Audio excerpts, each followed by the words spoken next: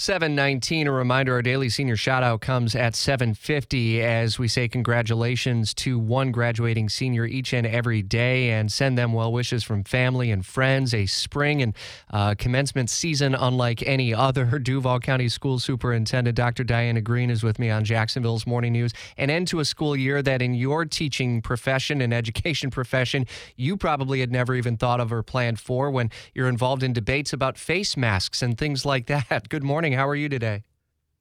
Good morning, Rick. I'm doing very well. Thank you. Yesterday we had a whole lot of commentary about the face mask thing. So the district has decided to purchase personal protective equipment, including face masks, for next year. Talk us through where you're at with the decision on that and if it's going to be a requirement, what it may look like for next school year. Well, we right now are making sure that we have a solid foundation and that we are prepared for whatever may happen with the opening of the 2021 school year. Our goal is to try to create as normal as an atmosphere as possible, knowing that we're not in normal times, and ensure that our students and our employees are safe. We do have to remember that many of our employees may have underlying medical conditions. Many of our employees are over 65. Many of our children live with their grandparents. We just want to make sure that we have every resource available to our employees and students so that we can open schools safely. My goal is to try to make school the place where students on the survey want to come back to. It is not designed to have students in masks all day. We are working on classroom organization, how to transition through the hallways. And again, it's all about making sure that we can provide the highest quality of education, but at the same time, make sure everyone is safe. So it sounds as though we don't have firmed up plans as yet for whether or not the face mask issue would be required. Is that fair to say?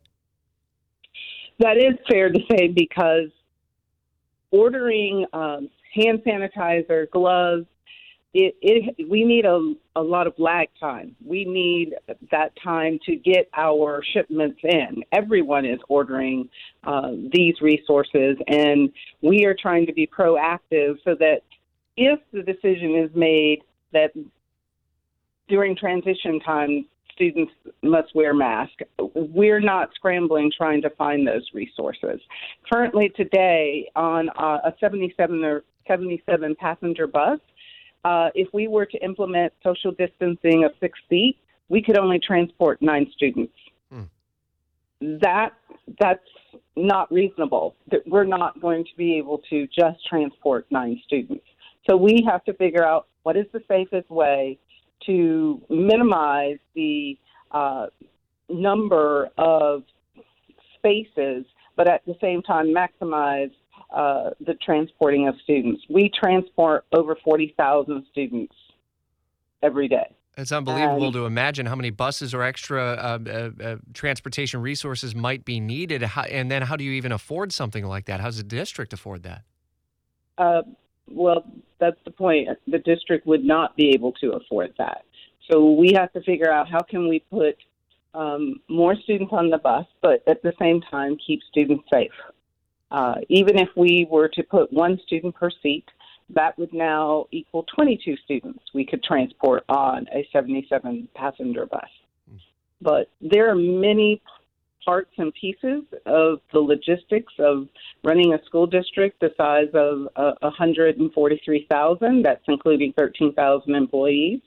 And we have over 200 campuses, and we have to develop a very strong, comprehensive plan that ensures that we are doing everything to keep people safe and at the same time be able to offer high-quality education, because many of our students need to be in our brick-and-mortar building. And as I said on the survey, I think more than 85% of the students want to come back to school. You mentioned the survey a few times, Dr. Diana Green with Duval County Public Schools. If you missed hearing the story earlier in the week, there's a survey that's going out to parents and anyone in the district, and a lot of questions. What do you hope to gauge from that? Do you already have some data that's come your way that gives you a really interesting insight into how parents and kids are looking at next school year? The survey is to help us gain their perspective. Many times we have to make decisions, and we don't have the luxury of gaining the voice of students or gaining the voice of parents, and this is our opportunity. We have about 12 weeks before if school opens on time. We want to hear from our parents, we want to hear from our students, and we want to take that information and carefully and strategically develop a very strong plan for our students. We also have things like athletics to think about. How will athletics work next year? How will band work? There are many, as I continue to say, parts and pieces that we have to put together and craft a very strong plan where people feel safe, and at the same time they don't feel like we're being so restrictive that it doesn't even resemble anything like school. Communication is going to be such an important component to this. How does the district plan to kind of roll out what next school year ultimately looks like? Do you have one target date to be able to kind of do a reorientation in a post-pandemic world, or is it a gradual rollout of transportation maybe in one phase and then lunches and, to your point, on sports and those kinds of things? Well, we understand that there are certain aspects of this that need to be standardized, and it will be a standard across the district. And then there are other aspects that have to be a school by school. All of our schools are built differently. They're organized differently, and we understand in some aspects we can't have a one-size-fits-all. So what we do at a high school would be very different than what we would do at an elementary school. And we believe that later in the month of July, we will have that opportunity to share that information with our families.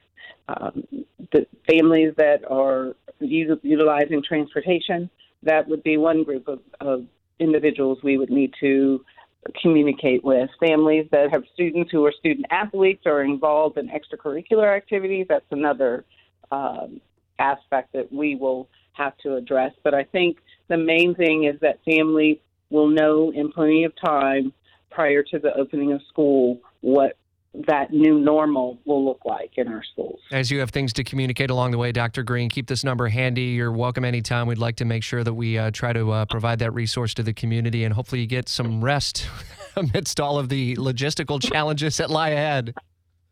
Well, thank you very much, and we will be utilizing you as an avenue, because we know that our families they wake up, they're listening to information, they're listening to the news, and we're going to take full advantage so that they will know that in this time, we are trying to over-communicate.